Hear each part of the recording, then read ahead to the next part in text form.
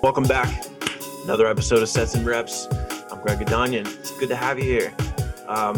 We're talking to Dan Rousseau, who ended up working at my health club in Milford, New Hampshire, part-time, and he formerly worked with the Tampa Bay Rays as their strength and conditioning coach. So I get to sit down and chat with him, which was pretty special for me because even though I'm currently slated to become a physical therapist assistant, part of me wants to get certified to help condition athletes and prepare them for their season in whatever ways that they need. So I was really able to sit down with him and talk to him about, how he got that certification, what it required, what kind of traveling he had to do, how much time he actually spent programming with athletes, and just different locations that he was able to go to, things that he liked and disliked about the program. So it was really cool to sit down with someone who actually did the job, because a lot of times people don't really know too much about this profession and what are some of the responsibilities that they have. Before we get into that episode, I want to also introduce a new segment that I'm going to be doing at the end of each of my intros. And this is a segment I like to call circuit training. Now, I need your guys' help with this segment because today, the topic that I picked is something that I chose. But for each segment of circuit training, I want you guys to send me an email at setsandrepspod@gmail.com. And I want you to give me one brief concept about fitness, about nutrition, something along the lines of something that you're doing at the gym that maybe you have a question about. Anything that I can answer and explain for you, because basically that's what circuit training is going to be. So without further ado, let's get right into it. So I'm going to talk about muscle imbalances. When someone's speaking about a muscle imbalance, they're usually talking about two things. They're either talking about whether one muscle is overactive or working harder than the other one. And a lot of times that could be on the dominant side. For example, if you're right-handed, you do a lot of motions with your right arm, your right bicep might be bigger than your left one or stronger than your left one. Another thing that they may be talking about for muscle imbalance is whether or not one side is tight and you have a lot of pain on that side, and that really limits your motion. So it could be that one side is working harder, just more active, and it could be the other side has a lot of pain and a lot of tightness. Why is this an issue? So if this is left unchecked, you could, if you're experiencing pain, you could be having more pain. You could make your situation a whole lot worse than it actually is. And if you're someone who's a bodybuilder and you're big into your physique and what you look like symmetrically or proportionally, if you got an imbalance in one bicep, for example, or one side of your deltoid is bigger than the other one, it's going to throw you off and you may not feel unhappy about it. So what I want to talk about is how you can fix that. Well, what are some ways to work on these imbalances? So one of the simplest answers, especially for the one side that's working harder or the muscle that's more active, you're going to want to just push a few extra reps on that one side that's weaker. Sounds kind of simple, but personally, for myself, it has worked the best for me. And when I say this, I mean plainly. For example, if you are on a muscular hypertrophy program or you're trying to increase the size of the muscle, you're going to want to do about 8 to 10 reps on the side that is stronger or more dominant. And on the other side that's weaker, you want to push it a little bit harder. So you want to do 12 reps on that side, 12 to 15. Give it a try, all right? Sorry, screen's shaking. So the second thing that I would recommend you do is talk to a personal trainer or a physical therapist, especially if you have something that's just constantly giving you nagging pain and you really want to know why it's doing that. And a lot of people may not have access to these resources. So what I did was I am providing two websites that come from individuals in the fitness industry, the movement industry that I trust and that I research from all the time. As a coach and as a trainer myself, I get inspiration from those who have gone before me, who know a lot more than me, and I learn from them and help impart it to others. So one website you're going to want to go to if you have pain, for example, in your shoulder or your lower back, and you want to know what's wrong with it, you want to know how you maybe can fix it, go to squatuniversity.com. Check out the articles and information provided by Dr. Aaron Horschig, physical therapist and Olympic weightlifter. He provides self-screens that you can do on yourself, tests to see what kind of movements trigger your pain, and ways that you can fix it. So another website you're going to want to visit as well is drjohnrosen.com. John is also a physical therapist, but he's a certified in strength and conditioning, and he has tons of articles about different ways that you can train your muscles innovatively, maybe in ways that you hadn't thought of before. And again, if you just type in what kind of issue you're dealing with into that search bar, you will find tons of different information and resources for you. So again, that was circuit training, this little intro segment. Let me know what you think. Also, shoot me an email at sessionrepspod@gmail.com for the next topic you want to hear about in circuit training. And if you do that, I will give you a shout out in that introduction. I'll say who let me know the question that they want to talk about. So I'm going to slide on out of here and let you get right into this episode. Peace. How are you today, sir? How are you feeling? I'm feeling all right today. Yeah. Good. Awesome. Well. Glad to hear. I'm pretty excited for this episode. Looking forward to it. I started this podcast so that I could not only appreciate and continue to appreciate the things that I know and love, but I also want to learn about some things that maybe I don't know so much about. So that's part of the reason why we came here today. For our sports fans and our baseball fans in particular, this might be a really exciting episode for you.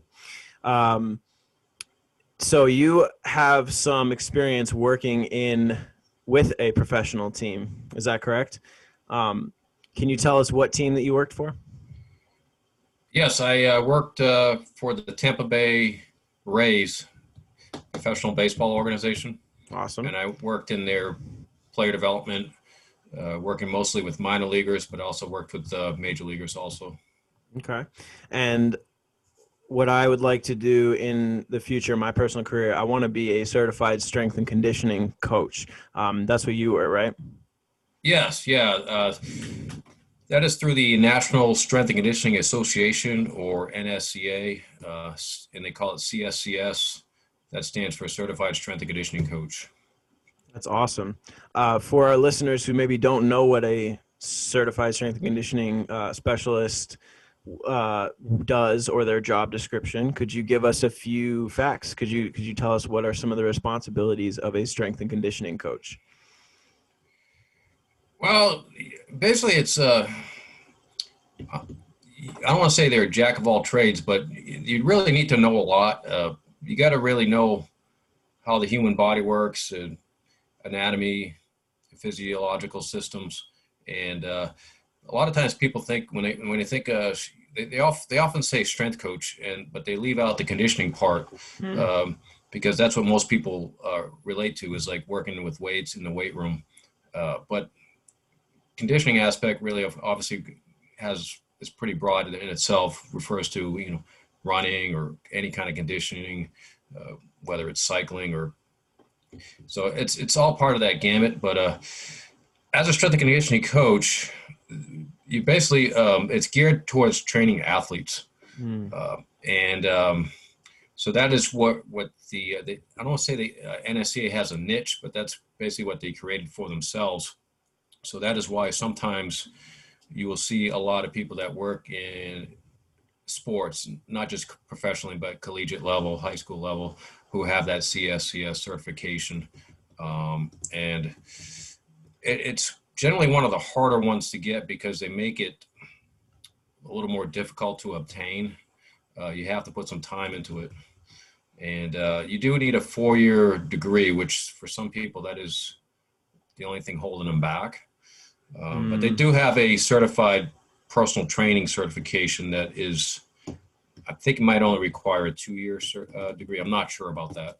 Yeah, like a CPT, they call two-year, it. or maybe maybe they require a GED. I'm familiar. Yeah. I forget what but For my certification, it required a GED. okay. I took the 2-year exercise science associates, maybe potentially finishing my exercise science bachelor's so that I can get the CSCS there. But yeah, just most likely it was a GED. But you're saying that they have their their personal trainer certification, which is not as hard to get as the CSCS. I think the requirements are. I don't honestly. I mean, I just got the CSCS, and some people get both, and I don't really see the need to get both. Mm. And honestly, I can't give you an honest answer as to differences between the two. But I do believe sometimes people will start with the CPT, personal training, and that would be geared more towards if you were working maybe in a health club or at the general population versus teams, sports teams and athletes. Yeah, that's my goal. That's my route right now. I mean, being a trainer myself, I talk about it a lot on the show, but it's what I'm passionate about. So, that's kind of where I'm starting off: health club, gym setting, and then I want to maybe specialize later on with athletes. And so that's why I'm really honored to have you on the podcast and talk about your experience. So thank you again. Right. So can you take me back to when you first started? What year did you start working with the Tampa Bay Rays? 2007. Okay. Can you walk me through the process of like how you got that job? Yeah, actually, it was it's kind of funny how I did it. I was working at the YMCA in Merrimack, New Hampshire. I was working there full time, doing a lot of personal training, training a lot of athletes, and I basically I started working at the Y part time, but after getting certified in strength and conditioning, I wanted to get more experience, and the only way for me to do that was to really take a leap of faith and go work there full time. And that way there I could jump right into it and I could design programs for, athletes of all abilities, different sports and whatnot. And then I did I did a summer of training at a place called Top Fitness in Nashua. So, but around that time, I probably was at the Y full time, maybe 3 years, a little more than 3 years, where I realized it was time for me to maybe do something else. I was working paycheck to paycheck. And so anyways, I think it was around October, November of 2006. I was going to the NSCA website. They have a career job postings. I noticed Major League Baseball had a lot of job, openings for minor league strength and conditioning coaches that they were structuring as an intern. And I thought, man, that'd be kind of cool. I like baseball. So I just really got my resume together, and it was easy to apply. You could apply right through the NSCA website. Just it's very simple. I just kept going. Like all these teams were coming up. Like I probably applied to like 12 or 15 teams. Oh wow! And only a couple of them got back to me say they weren't hiring. So I kind of forgot about it. But it was funny. I should say this about the Rays. Back then, they were called the Devil Rays. Yeah. And they were always a last place team. And they were the last team I even applied to because I just kind of got sick of sending out, when you're looking for jobs and you're not sure if you're just kind of doing it on a whim, and, it's kind of like a far reach. So you're just sending out all these applications and you're not hearing anything. And so I almost gave up. I'm like, Devil Rays. Nobody likes the Devil Rays. But it's like, let's just get one more application out there. So that was around, November of 2006. Meanwhile, I was thinking about going to get a master's degree in strength and conditioning. I applied to Springfield College. I went down there for an interview. I got accepted into their program around, December or January. But I got a phone call out of the blue sometime, I think it was January 12th, 2007, from Tampa Bay, and asking me if I was, they interviewed me. They weren't offering me the job right away, but they basically interviewed me and they're basically screening me, and they gave me like 24 hours to call them back if I was interested. And then I called the guy back the next day. He goes, "Oh yeah, a lot of people don't call me back when they realize like you have to do drug tests and all that stuff. That kind of scares some people away." But so it's like, so Wow. I went through his phone interview, and then I got hired shortly after. And before I was scrambling to get my stuff, ready and I headed down to Florida. At the time, their spring training site was in St. Petersburg, Florida, Mm. and I went in a little earlier than the minor leaguers because I got to spend some time with the big league players in big league camp. So it was really a good experience for me. Yeah, to be able to do that. You mentioned briefly, I just want to go back a little bit. You mentioned there's a master's in strength and conditioning degree that you can get.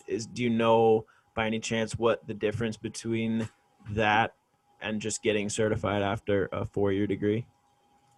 Well, anytime you get a master's degree, you have to, obviously do some research and have a master's thesis, and Mm. so it just carries a little more weight.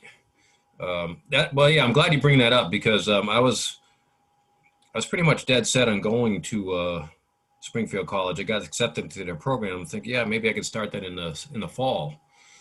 But my boss, who I was working with, was a pretty knowledgeable guy, and he's like, Dan, getting a master's degree in strength and conditioning really doesn't put you that much ahead of anybody else Mm. because you don't really have a license.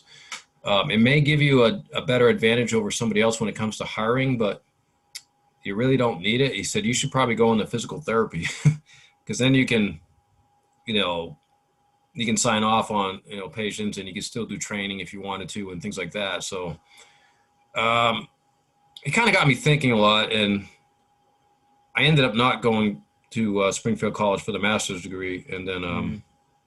so which meant that I was going to stay in baseball another year because I had to do some research on going to physical therapy school. So I started looking into that, Very cool. which I ended up doing. I ended up going to physical therapy school, get accepted. It was kind of a long story. I had been out of school for such a long time that Mm.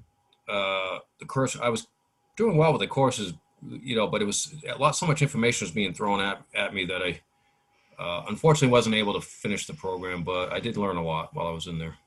I'm Because going through it. Yeah, I'm going through it right now, like part of it, and it is a ton of information. yeah, Um, if you hadn't been in school, like I hadn't been in school, probably it was like 17 or 18 years since I, was actually in a college, when I got my bachelor's degree. So a lot of times those PT schools will make you take courses over if you've been out of school like 5 or 10 years. And the school that I was going to at the time didn't require that, which for me, I probably should have taken some prerequisites just to get me back into that, swing of things. But it is what it is. I learned a lot in physical therapy, and then I went back in baseball, 2012. okay. So All right. So when you worked with the team, you said you were with the minor leagues for a while and you were with the major leagues for a while. What was the differentiation there? I'm coming from a perspective where I don't know too much about how the teams and how the leagues the teams break down within the leagues. Um, so where did you okay, spend most of your time? well, honestly, when I say major league, is a lot of people think there's this vast difference between majors and minors, which there is, but you're all working together in spring training. I mean, spring training where we use the same facilities, the same weight room, the same athletic training room. We use the same baseball fields. We're just not on there at the same time, but we are crossing paths, and you constantly have like minor leaguers that are going up and playing in spring training games. Usually, with split squads, and then like when I said I went down there for spring training, I got to go Mm. down for big league camp, which means I just got to go a little bit early and work with the major leaguers until minor leaguers came in like a couple weeks later. So, but yeah, a lot of people really think there's this, you know, big difference between majors and minors. I mean, which there is on a skill level, but they're still professional athletes, and you got guys that are in rookie ball who can throw 95 miles per hour, and even but they're not in the big leagues. So it's just it's just a long process of refining their talent if they ever make it to the major leagues. Yeah. So Okay. Very good.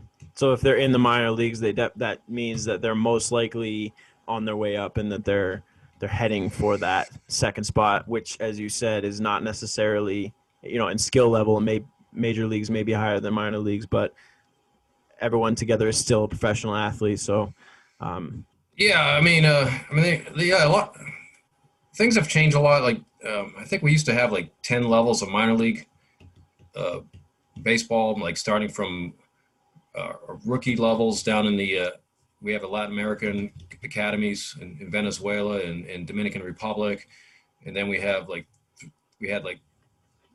two rookie leagues in the United States, a short season single A team, and two single A long seasons, double A, triple A. So that's a lot of teams that that's what people don't understand. There's so many levels of minor leagues, which actually, unfortunately, after last year, they reduced the levels. So they reduced a lot of those short season rookie teams. So there's going to be less minor league players now, or minor league teams. But anyways, I started at AAA back in 2007 because Tampa Bay at the time hired.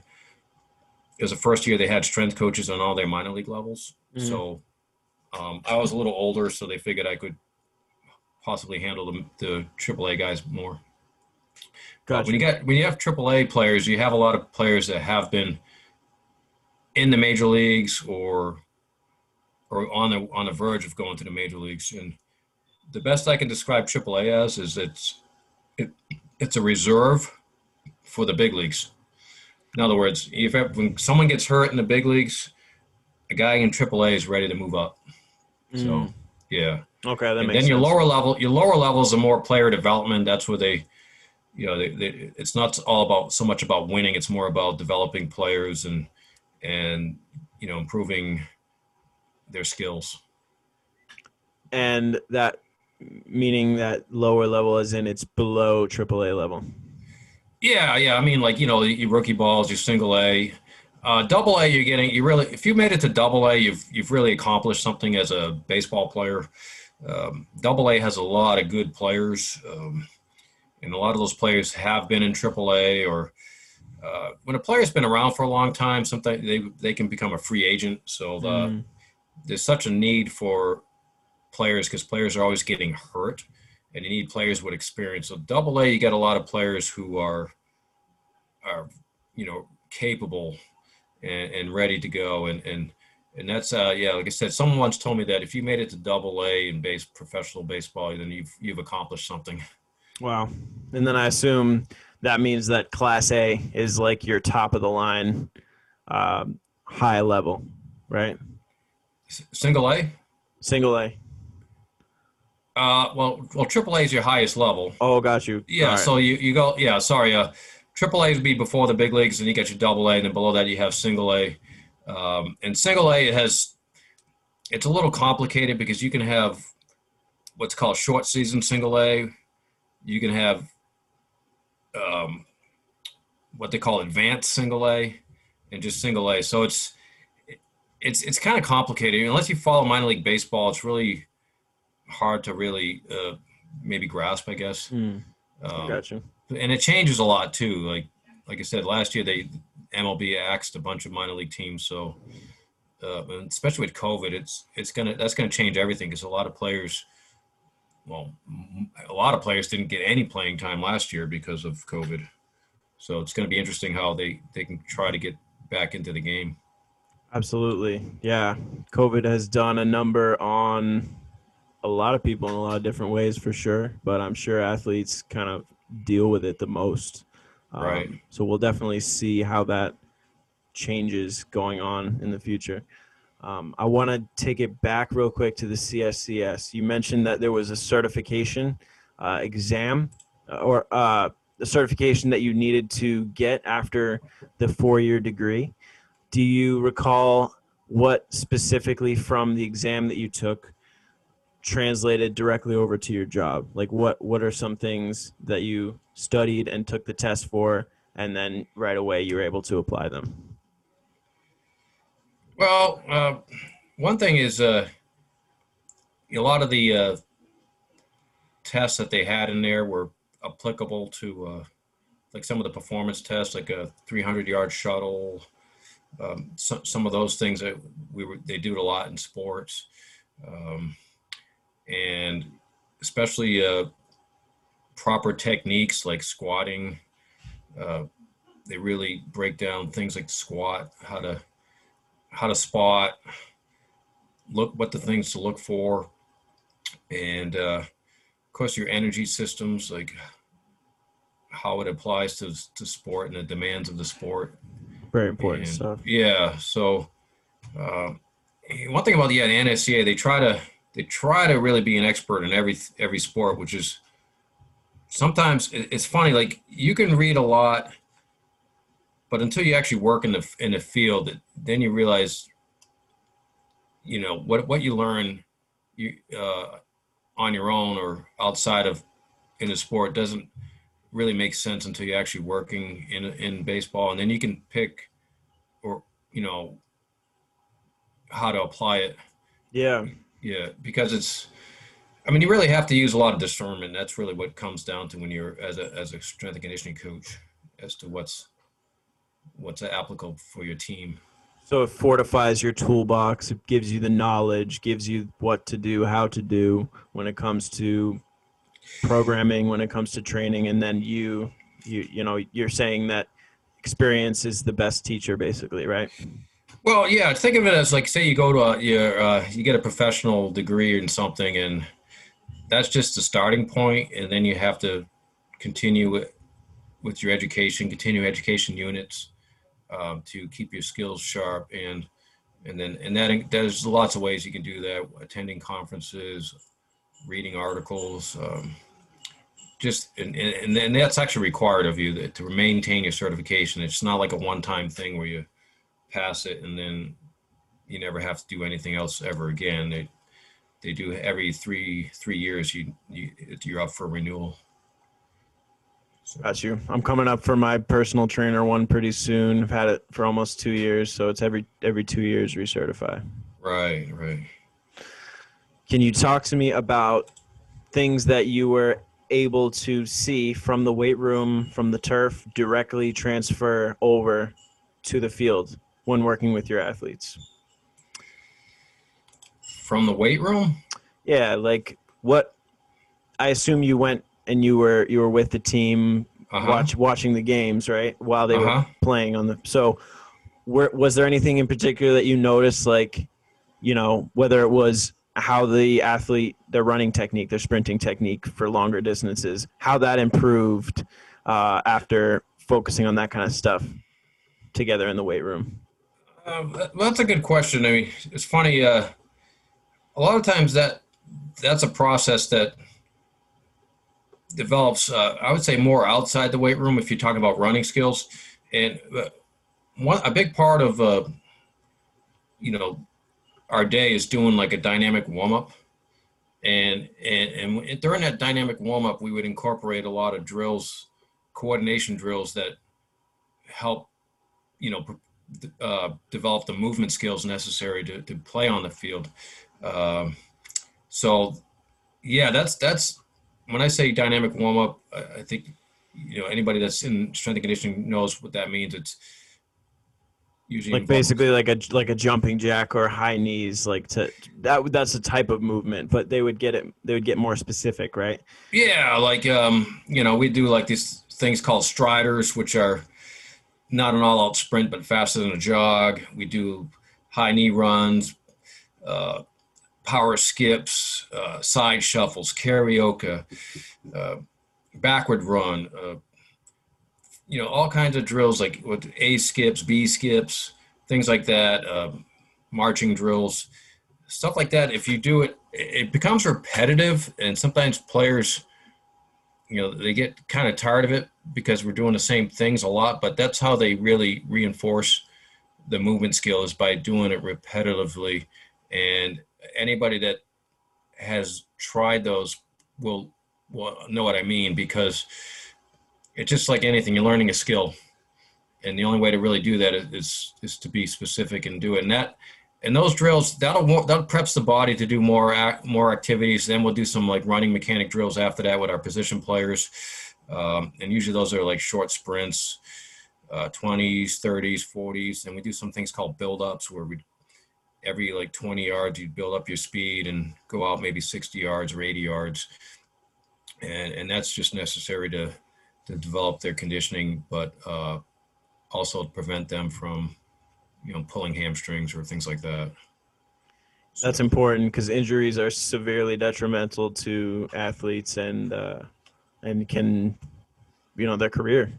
That's big time goes on hold. Yeah, I mean, getting back to the weight room, we like to focus a lot on the what we call the absolutes.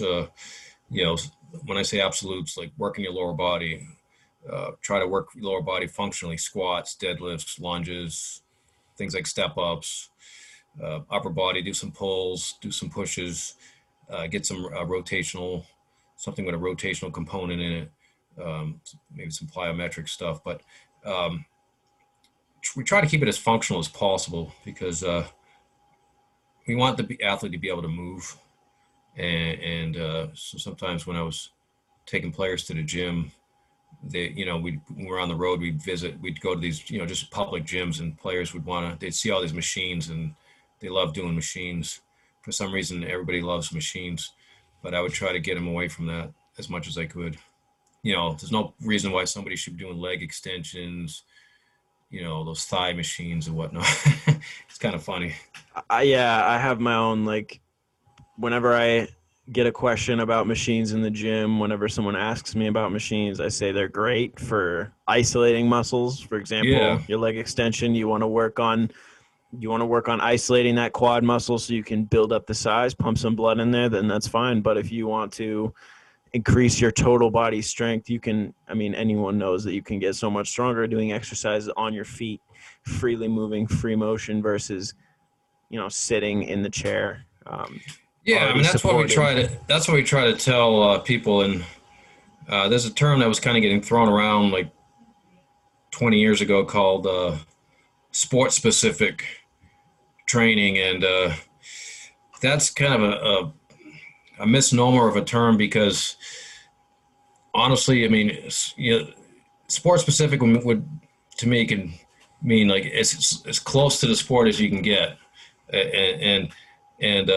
So some sports exercises you do in the gym are maybe a little more specific than others. Like squatting might be more beneficial to NFL or American football lineman or something versus, say, a pitcher. But it's still a good exercise to do. So sport specific it's kind of a misnomer, but of a term. It's kind of a general term, but the closer you can get to like functional, meaning like on your feet, using your whole body versus not sitting down or on a machine, the closer you're going to get to being what's called sport specific. Absolutely. Yeah. I agree with you 100%, man. And that people like us, that's what we're here to enforce and facilitate. So, can you tell me about anything involving your experience with the CSCS, Certified Strength and Conditioning Specialist, that you didn't enjoy? Anything, maybe in your job working with the Rays, was there a part of it that was not your favorite? Oh, being a strength and conditioning coach? Yeah. Like what I didn't enjoy? If anything. If not, then great. Well, I guess initially it was a little bit of I thought I was going to be doing a lot more on a day during my day, but what I found out I was doing, we had long days, but we weren't working a lot. Meaning, because when you do a little bit in the morning, and then you have some downtime, then you do a little bit more in the afternoon, then you get some downtime, and then they're playing the games, and then you might be working out after a game. Say it's in spring training, but I had to get used to being there all the time. And strength and conditioning was not the only, part of the piece of the daily pie, if you will. Mm. Everyone wants a piece of that pie. So, there's batting practice, there's infield practice, there's base running, and then you have your games. So, yeah, that's why. And initially, there was a lot of turnover of strength coaches because it's long days. Spring training is every day. There's no days off. I remember I asked a dumb question like, "Do we have the weekend off?" And they told me, "No, every day's like a Monday here." You'll sleep when you're dead. No. Basically, yeah. So, and the spring training games weren't very exciting. They're just like there's really no fans. It's just kind of like exhibition games. I'm not saying it wasn't good, but it wasn't the same until the actual season started, where you're playing in front of a crowd and you're playing in a stadium, and the games really mean something. In spring training, it's not about, like, a lot of times we didn't even know who won sometimes, just because it's just about players getting innings, pitchers getting their innings, hitters getting their at bats and things like that. Just getting them ready. So. You mentioned different roles, different people that are responsible for working with these athletes. Specifically, you talked about batting or infield, base running, which sounds like sport-specific things, like that term that you used for baseball.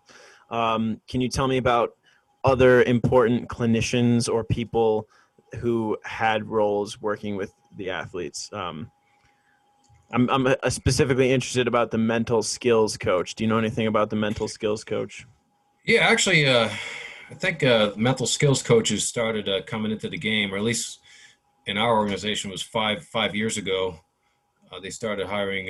Actually, it was more than 5 years ago. I think 5 years ago we started getting more in the minor league levels, but in the major leagues they've always had a mental skills coach, and those guys usually try to work one-on-one, get to know the players a little bit, and find out what's going to maybe they can help them overcome something. And because a lot of players, they're just like you and I. They have issues that, even though they're professional, they can perform at a high level, and usually they were the best in their high school or college, and but they're playing against other people who are as good or better than them, and it's a hard game. So sometimes just having somebody to talk to that isn't, say, your manager, hitting coach, pitching coach, you can maybe open up to a little more. That's where the mental skills coach comes in handy. So like a sports therapist kind of thing. Yeah, and we even had like a team psychologist, but that's entirely different. That's someone that's not so much mental skills, but more of the licensed clinical psychologist that can answer questions and give them the right resources if they need medications or things like that. So Great, thank you so much for that. How about athletic trainer? How often did you collaborate with an athletic trainer, or did you talk to one at all while you were working with athletes? Oh, the athletic trainer is someone you work with a lot, pretty much one-on-one. You have to get along with your athletic trainer for sure, because that's one thing I learned right away. And actually, that they even asked me that in an interview, like, if you were, the athletic trainer told you not to do something, would you like listen to him, or, and that was a key, because the athletic trainer really is responsible for, keeping these guys healthy, and they have generally a lot more experience in dealing with, injuries and whatnot. And it's part of their, their practice. So as a strength and conditioning coach, you have to respect that. And so you learn quickly to actually work with the athletic trainer. And actually you can even, I've often had to assist them when the athletic trainer can't be in two places at once. Like sometimes, like during a game, the athletic trainer has to stay in the dugout and watch the game, but a pitcher comes out of the game and he's got to go do some arm care or shoulder care. So I'll take the pitcher into the clubhouse and I'll do some exercises that helps with the recovery of their shoulder, elbow, rotated cuff stuff, do some core exercises and maybe a little bit of conditioning. So what's one thing I definitely, you work probably the most with your athletic trainer, and it's good to communicate with the athletic trainer, because then they ask you, like, how is this guy working in the gym? Does he, how is he? And vice versa. Like sometimes if some players, if they're not cooperative with you, they're probably not cooperating with the athletic trainer also. So you share information and it helps with just everybody being on the same page. That's cool. I like how there's a partnership and, a little bit more of a understanding that there needs to exist between the two parties there. It's almost like the, supervising therapist and the physical therapy assistant in that setting. So, right. Yeah, that's a good analogy. Yeah. You have to work together, and otherwise, yeah, it's going to make for a troubling season. Not going to help that. Yeah. Not going to help that client or that patient to get to where they need to be. In your training, in your programming, can you remember methods or exercises that you used back in the early days, 2006, 2007, that if you looked at them now, or you looked at training athletes now, those ways would be obsolete, or things that they wouldn't do anymore? Not really. I mean, people think it's funny you say like 2006 and 2007. I remember, no, it's funny you say that, because I remember in 2013, I had a player who's kind of been around for a while. I was in AAA, and he was kind of complaining about our training manuals. Like, you've had the same training manual since 2006. A lot has changed since 2006. So I told my boss that, and he kind of laughed, like, yeah, a lot has changed. Like my boss would show me stuff from like the early 1900s that people were doing, like, glute ham bridges and hip thrust, barbell thrust. They were doing a lot of that stuff.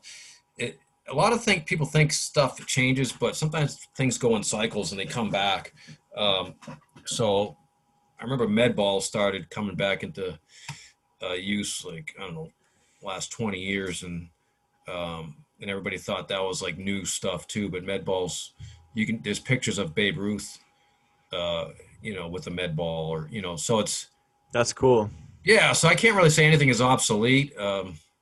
Honestly, people try to get more specific in everything they do, but I don't know. I mean, sometimes people get away. What I've seen happen more is people get away from the basics more, like running, for example, because a lot of athletes go to facilities, indoor facilities in the off season where they have limited space.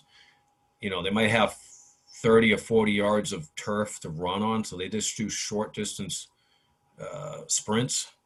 Yet when we have them come onto the field, we make them do maybe pitchers like 100 yards, 150 yards, 200 yards, and they're like, well, I don't need to do that because I never run that in a game. But you still need to, what we call like the overload principle, and so it's like you just can't do the same thing all the time. So, but yeah, what I've seen is actually a trend where people are doing less running because of the facilities they go to in some of these places, because they don't offer more space to run, then they think you don't need it. So it's hard sometimes, like, exactly, like the space factor. I have athletes doing like 10-yard drills and stuff, like in the small amount of space that we have in the Hampshire Hills Athletic Club indoor tennis court that we've repurposed into the gym. So I could definitely. Yeah, I mean, and that's not bad if that's all you have. I mean, that's great. But I think, yeah, when an athlete is, going back, to their actual, field of play, they can't, obviously they need to be able to start running more, because like we've had a lot of athletes who have come in out of shape because someone told them they didn't need to run much, but if that's all you have is, yeah, you can work on those things, but yeah, and it's hard, especially like our athletes that were in the wintertime, like if you're like in like Minnesota somewhere and it's so cold and you just can't get out and run, then we tell them maybe do some treadmill sprints or something, that's better than nothing. So, but yeah. Absolutely. All right. Can you tell me if you wanted to train with any other sport or any other sports team as a strength and conditioning specialist besides the Tampa Bay Rays, who would you be? What would be your second choice? Baseball? Sure. Yeah, we'll do baseball, and then I want you to tell me what other sport. So, okay. First, what baseball team would be your second choice working for? And the second question is, which sport would you want to be a strength and conditioning specialist for? It's funny when I started working in with Tampa Bay, your perspective changes. You don't really start looking at teams as I'd really want to play. I really want to work for them. Like I'd like to work for the Yankees or the Red Sox because everybody likes the Yankees and Red Sox. Sometimes you look at organizations that maybe develop their players, put a lot into player development. I know teams like the Yankees and Red Sox have a lot of money, so they can go out and buy free agents. So sometimes working for your smaller market teams like Tampa Bay, they need to develop players more. So maybe as far as job satisfaction, you would, maybe some team that was a small market, you may have better opportunities there to train athletes more. But that's not really the case. So it'd be hard for me to really answer that question. I think, honestly, there's 30 major league teams, and 15 of them have their spring training sites in Florida, and the other 15 are in Arizona. So if I've always been in Florida, I think I'd like to go maybe spend some time out in Arizona. So like some teams out there, like the San Diego Padres or Los Angeles Dodgers, San Francisco the Giants. There's a lot of teams out there, Arizona Diamondbacks, that maybe that would be maybe a next move for me. Awesome. Yeah. And then what about sport? If there was another sport besides baseball to work conditioning athletes for? Yeah, that's a good question. I mean, honestly, I think I'd like to train soccer players. Yeah. I know, like, because they work hard, and I know they also have a lot of injuries, like lower extremity injuries, knee injuries. I'd like to really work with soccer players, especially working on their lower body strengthening, so that maybe they could prevent some of those injuries. When I was in college, I did some. When I was in PT school, I did like a lot of research articles on preventing ACL injuries, non-contact ACL injuries, and why they occurred, and soccer had a high prevalence of ACL injuries, especially in female soccer players. But there weren't like a whole lot of studies done as to prevent those injuries. But I know like in soccer, it's just because there's all the conditioning and the cutting they do, they're more prone to, some knee injuries. So I think soccer players would be a challenge to work with. And I think they would, because they're hard workers, they would be open to, training and especially if it could help them prevent some injuries. I think they would be good to work with. Yeah, it's hard. It's probably hard to find a lazy soccer player. So you can definitely put them through. All my soccer players out there know, like, they'll put in the work when you give them something to do. Yeah. Usually they're eager. Sometimes, they probably, a lot of times soccer players, you have to actually probably rein them in because they're probably doing too much work, like too much running or something. They need to, but that's where you come in and you can get them to do the things that maybe they don't know they need to do, or things that might help them. And so that's really what comes down to, like, as a strength and conditioning coach, is you have to make those decisions that are going to benefit the athlete, and not just trying to, copycat a program that's, say geared towards soccer players. Maybe you need to really look what they're doing and what they're not doing, and then try to, add something to that program. So, we don't have to say names, but can you think of any particular situation where a athlete or player didn't, wasn't compliant with what you had planned for them, and they were kind of causing, like, they didn't want to do one thing in particular, and either they, you know, hurt themselves because of it, or something like that, where it didn't necessarily go the way that you had intended for them? Oh yeah, I won't mention any names, but I always think of this one player who, back in 2013, he was a new to the organization. A lot of eyes were on him, and he did not want to work out at all.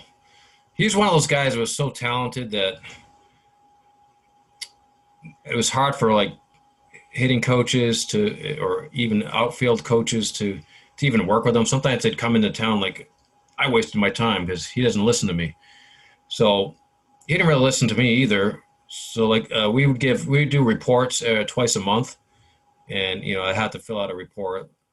How many gym days we went, and how many times this person attended the gym, and then I'd have to rank them on how well they worked or whatever, and then I have to maybe write up a little summary on each player. Well, this one player had 0 workouts. Wow. So for like April, the first half of April, and that raised a lot of red flags. I mean, I got phone calls like coordinators and the farm directors like, oh, we can't have this. This guy's, he's probably going to be going to major leagues this year. So my boss, the coordinator, comes into town, and we sit down with this player and come up with a plan for him to do, basically a workout every 4-game stand or whatever. And I just basically did some basic pulling exercise, lower body exercises, pressing exercises, something with rotation like med ball throws, and then I also had to get him to warm up. He was the type of guy that wouldn't even do a dynamic warm up. He would lay on the ground and stretch his hamstrings out. Meanwhile, everybody else around him is doing all these, sprints and high knees and dynamic stuff, and they get themselves loose. And they're sitting there seeing this guy just stretching. I said, look, you're gonna like pull a hamstring or something. So then he'd go and do some running. He was really hard to work with, but he made it up to the big leagues that year. So, well, good for him. Like, honestly, if he was successful, then that is what it is. But he didn't get injured or anything like that. No, well, the thing is, the guy was like really strong, and he would throw a med ball at me and almost knock me over. And he had a really strong. He was just naturally strong guy. That he even would joke like, no, he's a world-class athlete. He'd call himself a world-class athlete, which he was. But those guys, a lot of those guys can get by and just on their pure talent. But as they get older, they can get hurt very easily. I've seen guys with really good physiques, chiseled abs, and but they don't work out very hard, and then they have they get over age 25 or 28 years old, and they have a collision with another player in the outfield or something, and they're on the DL for like 2 or 3 months. Whereas there was a guy that might have been in better shape, he'd get up and walk away from it. I mean, think of like your NFL players; those guys are in good shape. They fall down all the time, and yet they get back up, and but sometimes like a baseball player, he has a collision, he's really hurt.